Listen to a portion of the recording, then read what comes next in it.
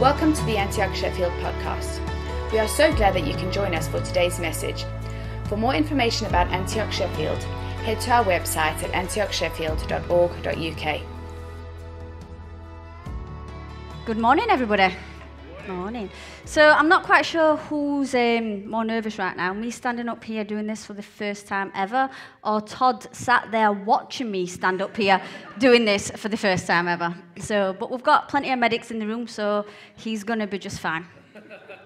Okay, so today I want to share my story, or a part of my story, on how I became, or why I became a Christian, however you want to take it, that's fine, and how God has been the shepherd in my life. So I'm going to take you back to just my childhood, give you a bit of background, just to have a bit of understanding on who I am and where I'm from and those kind of bits. So I think we've got some pictures, which is always a fun part, sharing the pictures somewhere in the background. So growing up, I'm originally Scottish. So for those of you who don't know that, that's where I was born. I was born in a little, here we go. So I was born in a little village called Blantyre in Scotland, just outside of Glasgow. And I was like a daddy's girl, like the daddy's girl. And this is me and my dad, bless. He was called Robert. And I think we've got another picture, and here we go. So my brother's in here somewhere, so I do apologise, Dean, but that's you. So this is me and my siblings, and this is when we were in Blackpool. So I was 11 years old on this picture. So I was a real daddy's girl growing up, and my parents split up when I was about 8 years old. And my mum met somebody else, she had another child, she moved to Sheffield, and me and my siblings stayed with my dad. Now, we were quite poor growing up, we didn't have much at all. We lived in quite a deprived area of Scotland. It was quite, it's pretty much the same right now, like 27 years later from when I left, because when we went up, we still got paint on the walls that was there when I was 12, and it's like, oh. So growing up, it was tough. Parents splitting up, and but we were loved. We had no money, we had nothing, but we had love, and that was a blessing that you don't realise as a child, but as an adult, you kind of get. So, as you can see on that picture, we used to take trips to Scotland, and that was our place to go. My dad would borrow my uncle's car, he would borrow money, and we would be off and have regular trips to Scotland. And when I was 12, we were due to go on holiday, and we were preparing for this trip, preparing to go. We went and borrowed my uncle's car. And on this particular night, things just didn't feel quite right. It didn't feel the same. Something was not right. And in the gut of my gut, I knew something just wasn't quite right. I didn't know what. So this particular night, my dad, he suffered with angina. He had heart problems. And I went everywhere with my dad, just to give you a bit of context.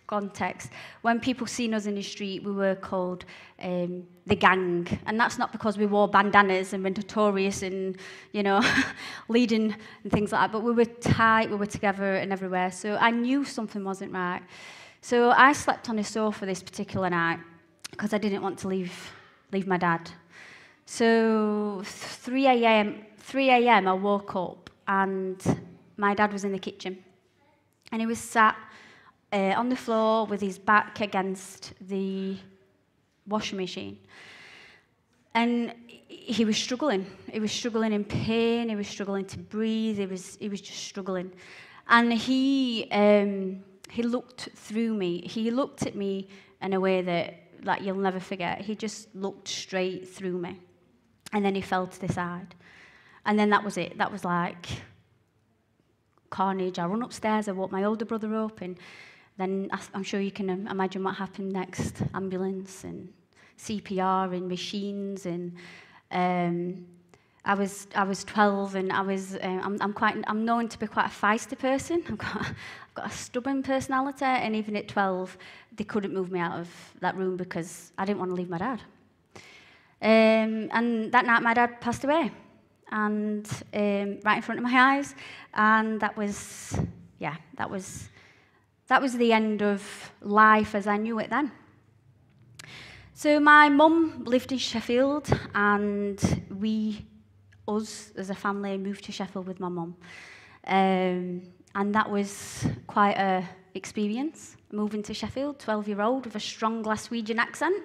I can remember one occasion I went into a shop for a pair of tights, and I went in and said to the shopkeeper, can you show me where the tights are? And she went, huh?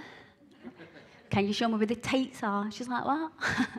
And like, took quite a while, and I was like, still like, tights? And she's like, oh, tights. I went, that's what I said. I just wanted to have tights. So going to school, you know, having an accent, you stand out a bit like sore thumb. And everybody's like, say this, say that, say this, say that. And you're like, oh, okay, I will.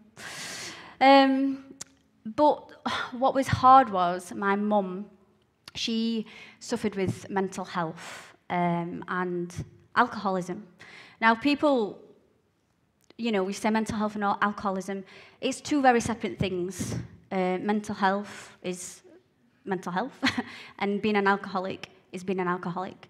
And quite often, the two do come hand in hand. People will drink alcohol or take substances to try and mask the mental health that they're going through. They'll try and mask how they're feeling, what they're experiencing, and numb things. And unfortunately, my mum was really bound quite heavily with mental health. Now, just before I share any stories, I'm not dishonouring my mum in any way, because she was sick.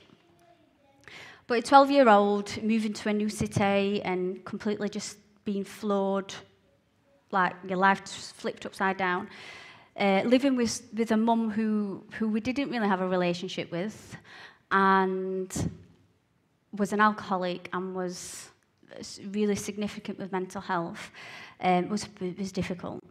There would be times where she would attempt suicide, and myself and my brother would have to intervene, and, you know, keep her alive until the ambulance got there, and use water to kind of like, it was quite dramatic stuff.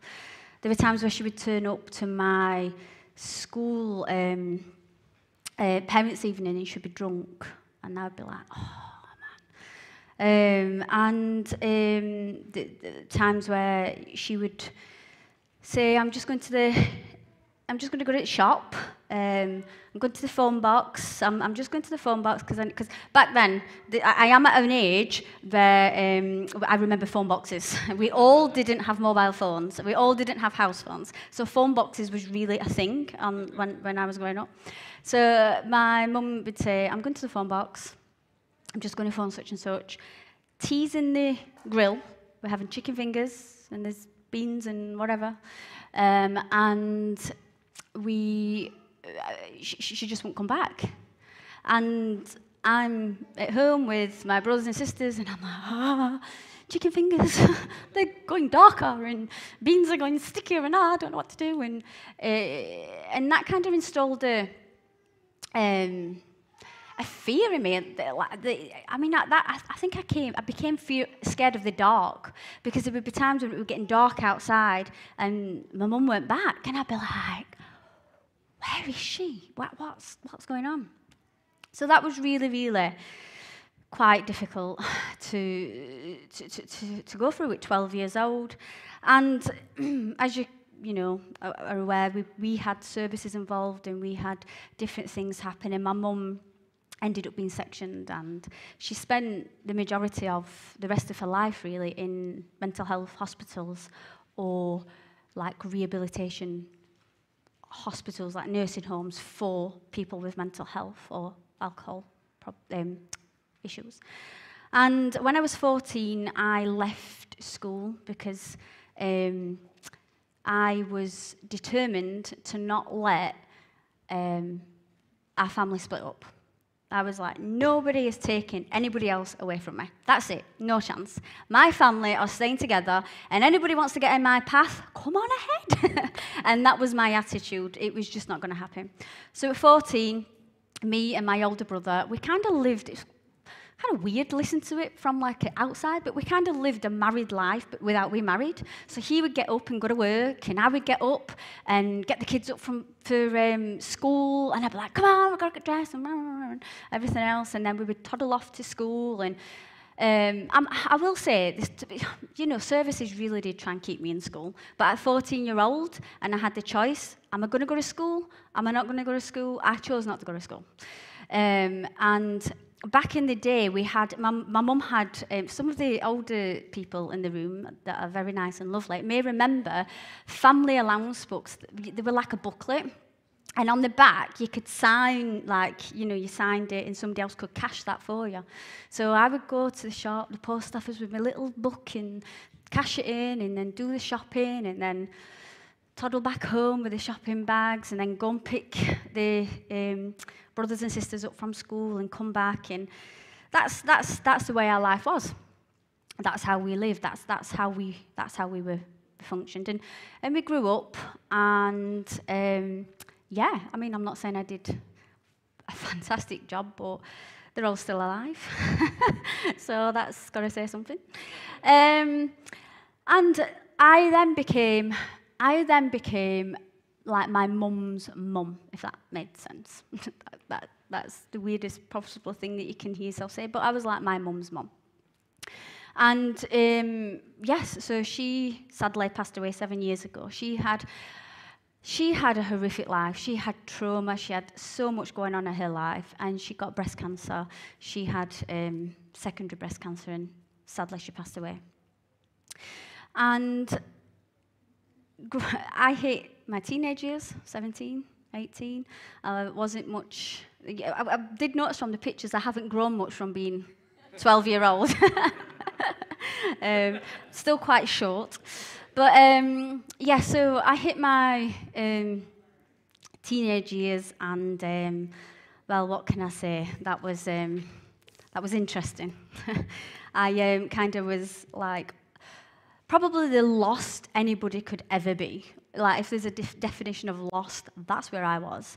I got so much going on. I was partying. I was, relationships. I was in fact, it's probably easier to say the things I wasn't involved in rather than the things I was involved in. So, there's little ears in the room, so we have to be mindful of that. But I was really, really struggling. And I used to say to people sometimes, I'm surrounded by lots of people. I've got siblings coming out of my ears, and I've got friends, but I felt so lonely. I would be in a room full of people, but in here, I felt so lost. So something was missing. And then along that way, I met my now husband, who isn't a Christian. I met him, and we got married. And I must say that he's really supportive. He's really supportive of my faith, and I'm really blessed by that. So where did God enter my story? Okay, so I was working, I was partying, I was doing everything that you can never possibly imagine. I had anxiety like you would not believe. In fact, I probably could do, and Lauren will confirm this, I could probably do a whole 3 sections on the anxiety of my life and how I've dealt with that and things like in that way. But yes, so that here I am in my early adulthood, trying to learn how to live. With a mum in hospital, being her mum, trying to be a sibling but mum figure to my brothers and sisters who were growing up and starting to live their own lives. And growing up, I always knew there was something. So we had an experience of church when we were younger. When I was younger, when I was about 5, I think my parents started going to a church, but it was a really religious church. Has anybody ever had experiences of really religious churches where it's like, hellfire, hellfire, hellfire, and they're practically throwing this at you to, I was really strict. Like, you had to wear certain things to be in the building and things like that. And when my parents separated, we kind of got cast out from church. So that was like frowned upon, and, you know, we pushed aside, and that's that. But the experience that I had growing up of church was quite a scary one. I can remember at 5 years old, we used to have to sit at a certain time and read. Like, my dad would read scriptures, and he had a Bible that was like huge. I don't even know. It was like something out of like Lord of the Rings or Harry Potter or something. It was like massive. And we would sit and he would read, and I can remember at 5. So just I want you to just think about, and I'm not disclaimer, I am not dishonoring God in any way. I'm telling you my experience as a 5-year-old, right? So I think Lauren and Todd's youngest son is nearly 5. If anybody doesn't have an idea of what 5-year-olds are, just watch Nate when he's running about later. So my dad was talking to us, reading scripture as he would normally do, and he would say to us, right, you've got to ask Jesus into your heart to be saved. And, you know, like, I'm getting conflicting parenting here, because at 5-year-old, this is about the stage where you're teaching your children to not speak to strangers, don't take anything off of, you know, like we had adverts on the television, don't talk to strangers in the park, don't go to a car, don't accept sweets. If you only go with people you trust, and, you know, getting all this parenting information. And then all of a sudden he's like, right, you've got to ask this Jesus into your heart to be saved. And I'm like, who's Jesus? Like, what? You can't see this person, and you're like, oh my gosh. And that was quite a scary concept at 5 years old to be thinking of. And yeah, so my experience of church was quite heavy. And when my parents separated, we got put aside. So in my early adulthood, I knew somewhere, I knew about God, and I knew something was right, but I didn't quite know who it was, or what was the truth. I had got friends who were Muslim. I got an auntie who's Jehovah's Witness. I've got lots of different people with different faith experiences, and I just didn't know which is true.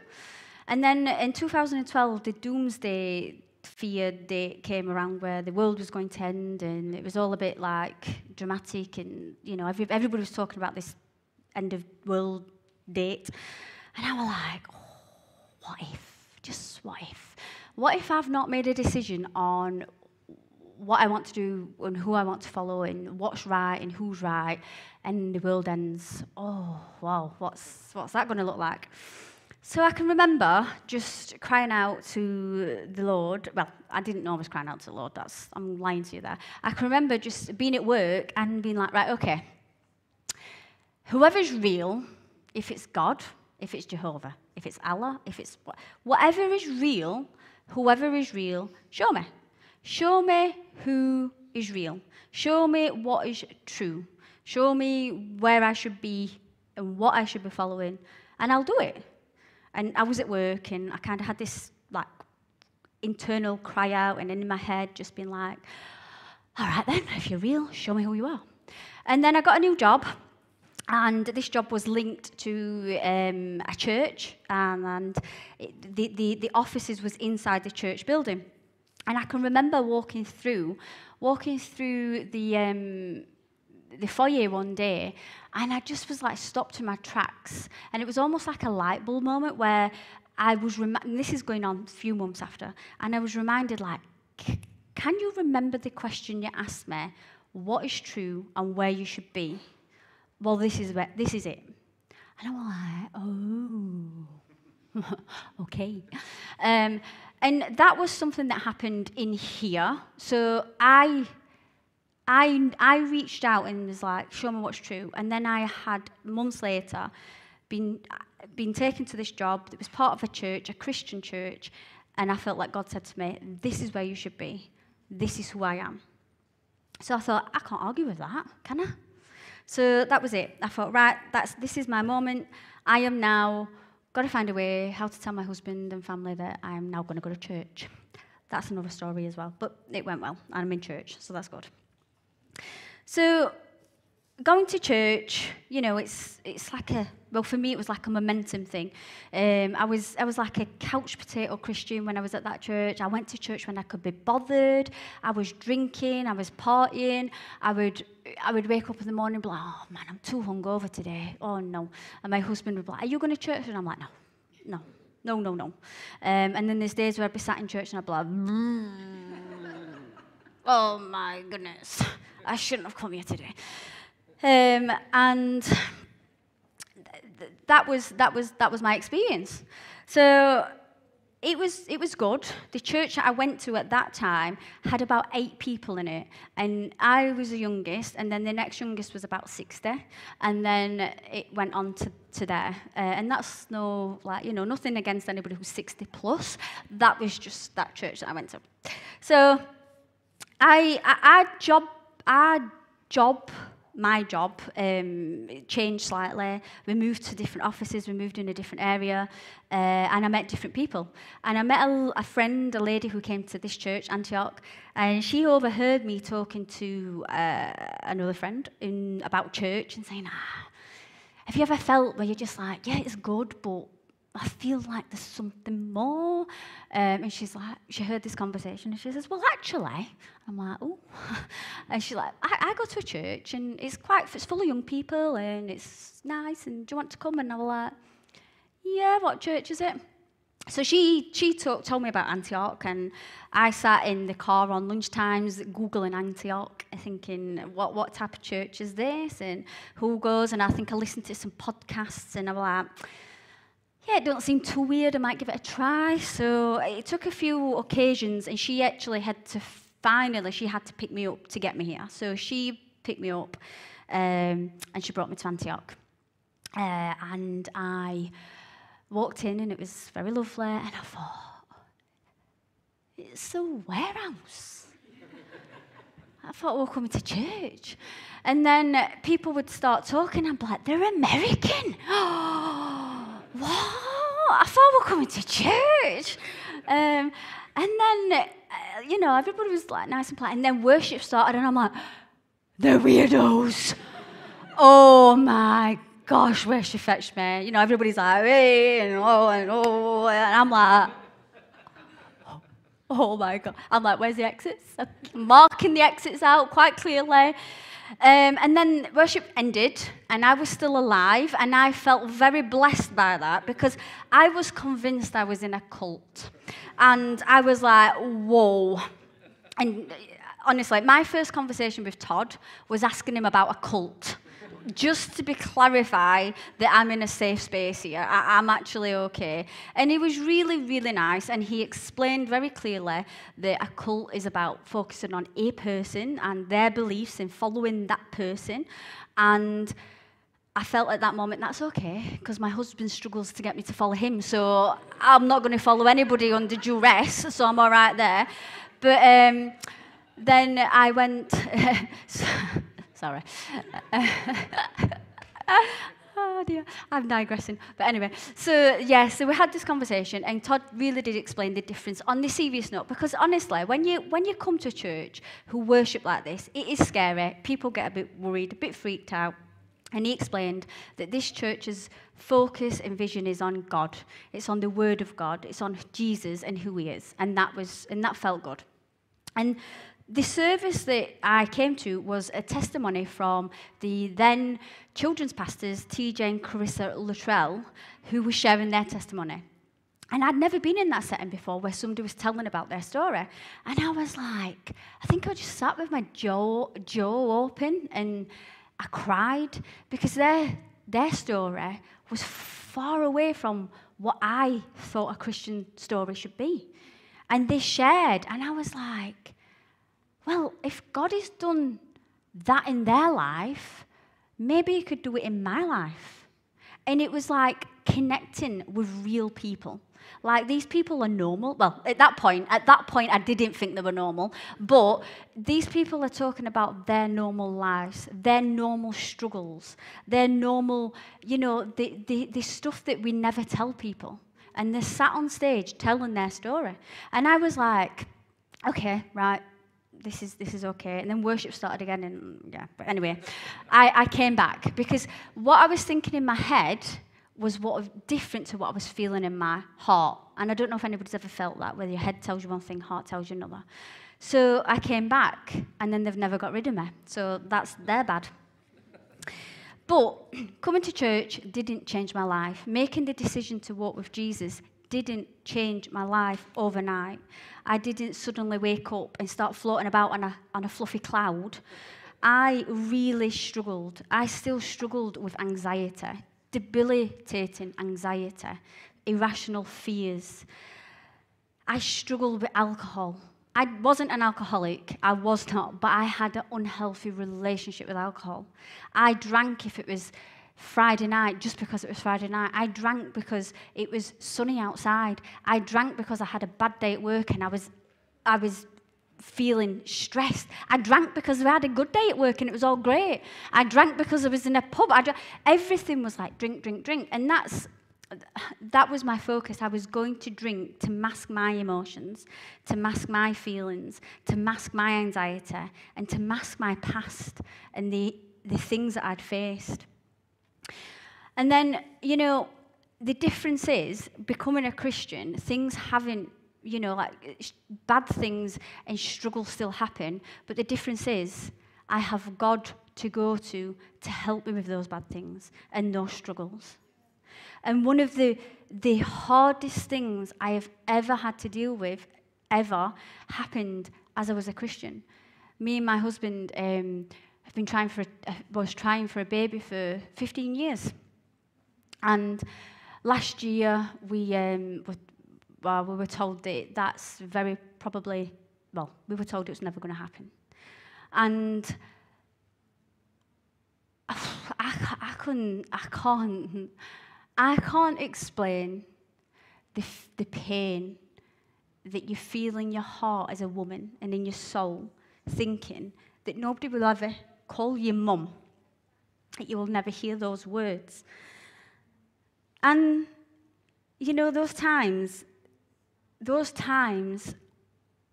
I didn't have anything other than God, than Jesus. I never had anything. I could have gone to alcohol, and I'm conscious I'm running out of time, but how God transformed my life from drinking alcohol into relying on alcohol to actually relying on Him and turning to Him, that transformation happened over a long time. It didn't happen overnight. I had to put that effort in. I had to put that dedication in because I needed to want to change that.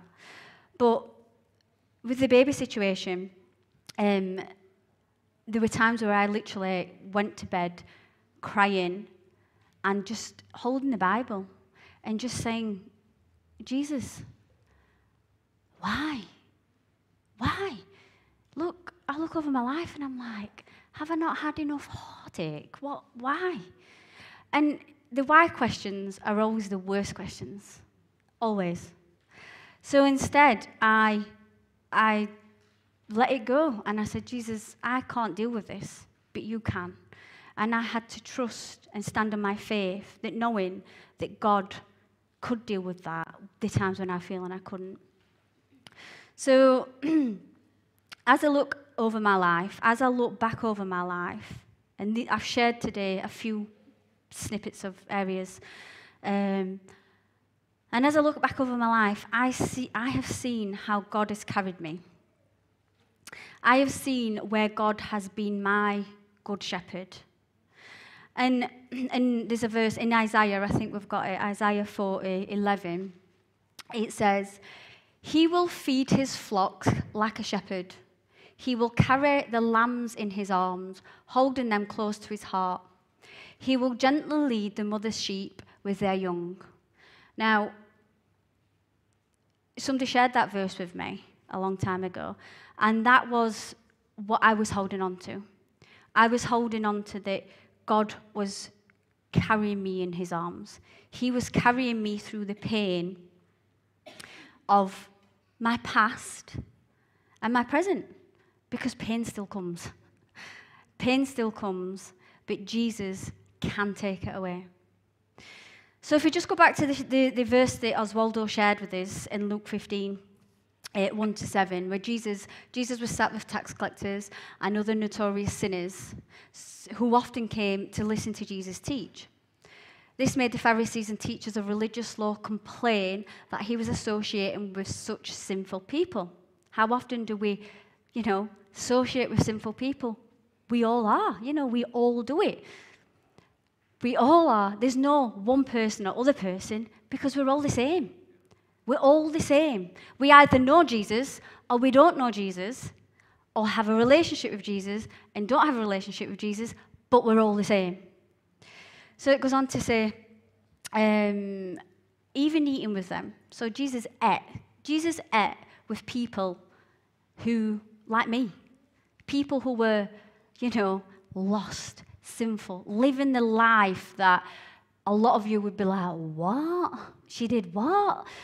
So Jesus told him the story. So Jesus spoke in stories. So people who don't know the Bible, Jesus spoke a lot in sharing stories on how for people to understand. And he said, if a man has 100 sheep and one of them gets lost, what will he do? Won't he leave the 99 others in the wilderness and go to search for the one that is lost until he finds it? And when he has found it, he will joyfully carry it home on his shoulders. When he arrives, he will call together his friends and neighbors, saying, "Rejoice with me because I have found my lost sheep."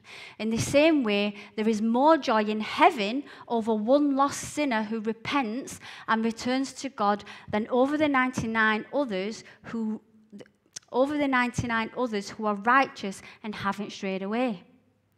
I mean, for me, that's quite a powerful verse, because God, when I didn't know it, at 12 years old, was shepherding me without me realizing it. He was there. And when I look back over my life, I see where he's done it time and time and time again. This is who God has been for me. He has picked me up at my lowest of lows, and not just with what I've shared today and lots of other areas. He has picked me up. He has carried me in his arms. He has heard my cries when I've cried out. Sometimes that's all it needs. All you need to say is Jesus. That is all you need. And that's who he can be for you. That's who he wants to be for you. He wants to be that shepherd for all of us. Now, I don't know where you are all at today. Everybody in this room, anybody listening online, we all have our own stories. We all have our own stuff. We all have our own struggles. Some of you might be facing worse battles of mental health, alcohol misuse, substance misuse, the pain of not being able to have a child. There is so much that we deal with, that we keep in here, that we don't share, that we don't reach out. But I just want you to know today, wherever you are at, God sees you. He sees your pain. He sees your struggles. He sees your anxiety. He sees your craziness when you're having a flip out because something's kicked off, because none of us are perfect. Nobody is. And if anybody tells you they're perfect, they're lying to you, because that is just not true. But just as God has worked as a shepherd in my life, he can and he wants to work as a shepherd in your life. Whether you know him, whether you have a relationship with him, or whether you don't, he wants to guide you. He wants to scoop you up and take away your pain. But you've got to let him. You have got to have a heart that allows him. You have got to say, go on then. Do it. But I warn you, if you ask him, he will turn up. He will become knocking. But are you willing to open the door? See, God's not a pushy God. He's not ram it down your throat like the religious people that first church I went to. He's not going to throw Bibles at you. But he will come knocking. But all you have to do is open the door. So, I'm just conscious of time and Todd getting redder, blood pressure. I'm kidding. So, what I wanted to do today is, because I'm just so very conscious, we all spend a lot of time with people, we spend a lot of time with each other, and we've all got our struggles. They all look different to each person. Everybody's got something different going on today in this room or online. And I just would like to take some time to pause for us to just have some time to ask Jesus, to ask God, if there's anywhere in your heart today that he wants to meet with you. Is there any area of pain where he wants to address, or whatever he wants to do? Now, that can look different for different people, and it can be scary, and it can feel awkward. We're sat here, we're looking at us, and we're looking at you, and everything else. But I just really want you to encourage.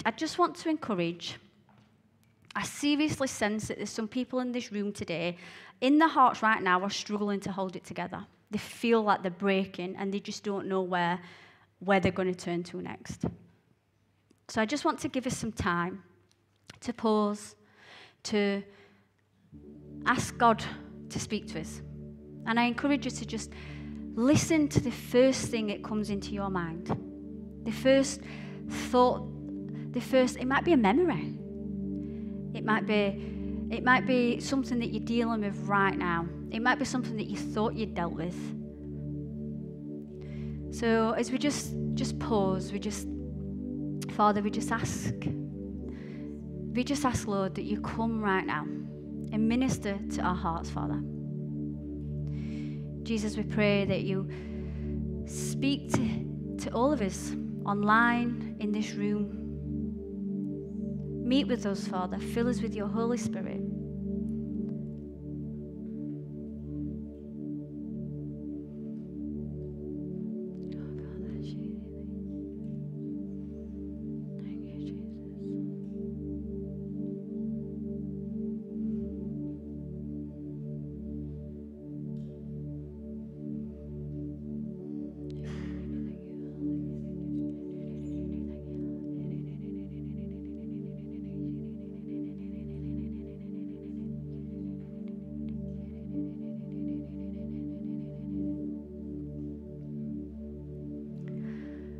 I just encourage you that if you've heard anything or anything's coming to your mind as we move into worship, I just really encourage you that you allow God to talk more to you. Let yourself be open. Be daring. You're in the presence of God. This is a safe place. You're in your own mind right now. So if you are sensing anything, then go with it. So we're going to finish with a hymn, Amazing Grace. And I mean, the words of this song, this is a powerful hymn for me. And the words of this song is really something to connect with. The words are quite powerful. So thank you for listening to me today, and God bless you all. Thank you for listening today. To listen to more messages like this one, head to our website at antiochsheffield.org.uk/podcast. We are looking forward to seeing you soon.